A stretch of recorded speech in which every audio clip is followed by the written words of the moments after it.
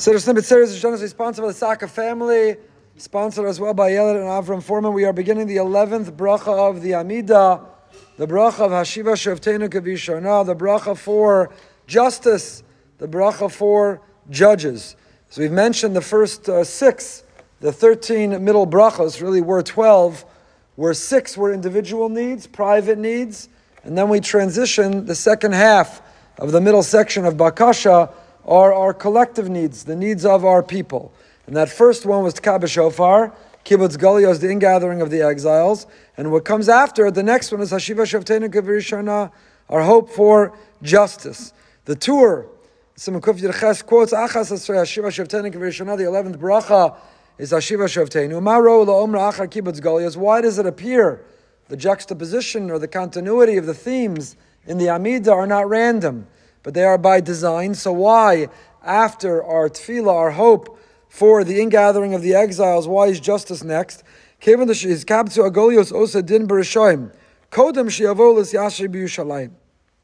once we are determined to unite, once we migrate from all four corners of the earth to come together, then HaKadosh Baruch Hu, when He sees our initiative, our will, when He sees our effort, when we come together, then He will, in fact, confront and tackle and eliminate evil, wickedness, the Rishonim, through justice in this world. Even yet before, says the Tur, we settle in Yerushalayim. The Tur quotes a pasuk in Yeshaya to prove this. And then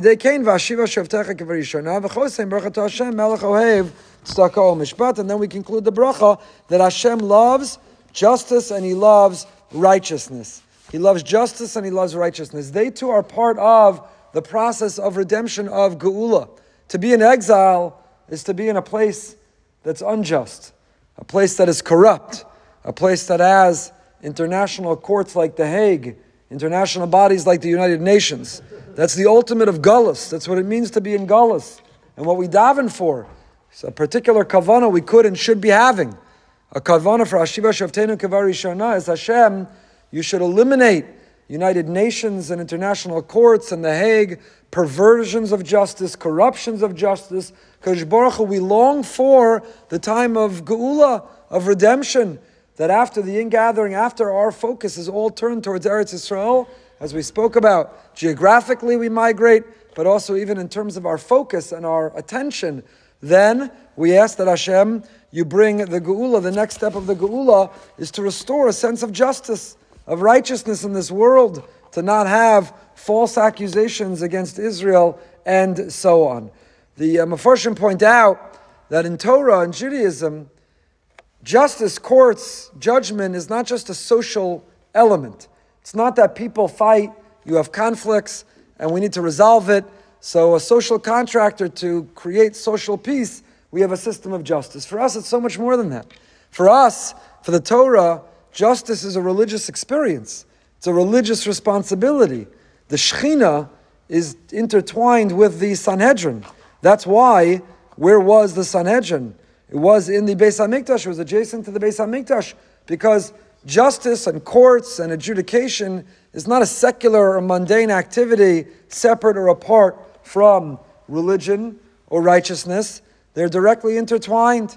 Beis Din to this day sits ba'atifa sarosh, because there's an assumption that the Shekhinah is present over the heads of the Dayanim. The Dayanim, the judges, have divine inspiration, and they have to have the seriousness, the sobriety, the atifa. They sit ba'atifa sarosh in order to merit, in order to be able to receive it. Rabbi Yonasan Eibshitz, all this forum on the Siddur, quote Yaros Dvash. The Heilige Rabbi Yonasan says the following: Yasim alibo la'achzar Sanhedrin. A person, the kavanah we have in this bracha is our longing for the restoring of the Sanhedrin. When the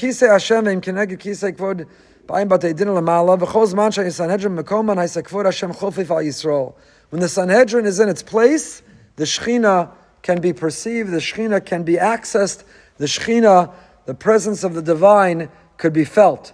That's why the Rambam writes in Perish Mishnayos, She'im ben David ba ad shi'u Sanhedrin chozrim.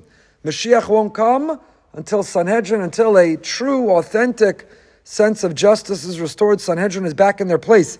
Ki ikar hashriyas shechina ya'idei Sanhedrin. Where is the manifestation? Where is the expression of divine in this world? Certainly it was in the Karbonos, and it was through the Kohanim, and it was part of the Avoda, but it was also through the Sanhedrin.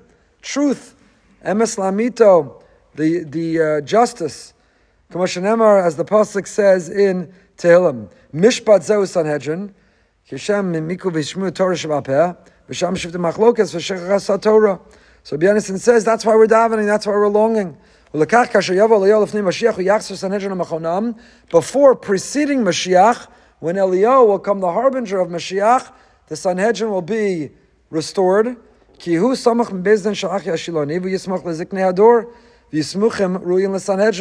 We'll have.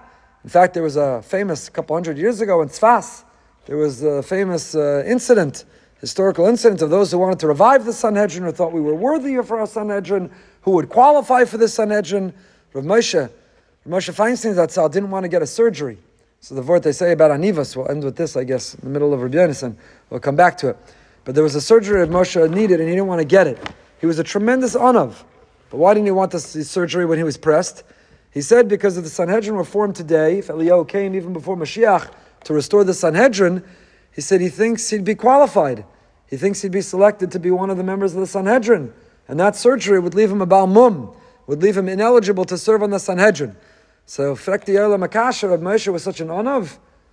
He thought he was so humble. How could he be so humble? He thought he would qualify for the Sanhedrin. He didn't want to do anything that would disqualify him. It's not a steer, it's not a contradiction. Humility is not to deny who you are and what you're good at. It's to realize and recognize it comes from Hashem and it gives you a great responsibility. He was Taka, one of the greatest, most humble people of Moshe, but it didn't stop him from understanding who he was, what he was capable of, and that if the Sanhedrin were to be formed, he didn't want to be a Baal Mum. He didn't want to be ineligible or disqualified from serving on that Sanhedrin. So this is part of the Geula process. It began the last bracha, the 10th bracha, Tkah b'shofar. It continues, Hashiva, Shofteinu, Gevarishona. And again, I think we particularly can feel we're living in a time in such a perversion of justice. South Africa, I don't know if we should yet say Yemach Shema, the government of South Mamish, such a corruption, such a perversion, international bodies that we taka. It should be easy for us to have kavana, Hashiva, Shofteinu, Kevarishona, get away the yagon va'anacha. We'll go through the translation of each of these words, but we of our generation, can and should have kavana for this bracha as part of this process of geula that we so long for.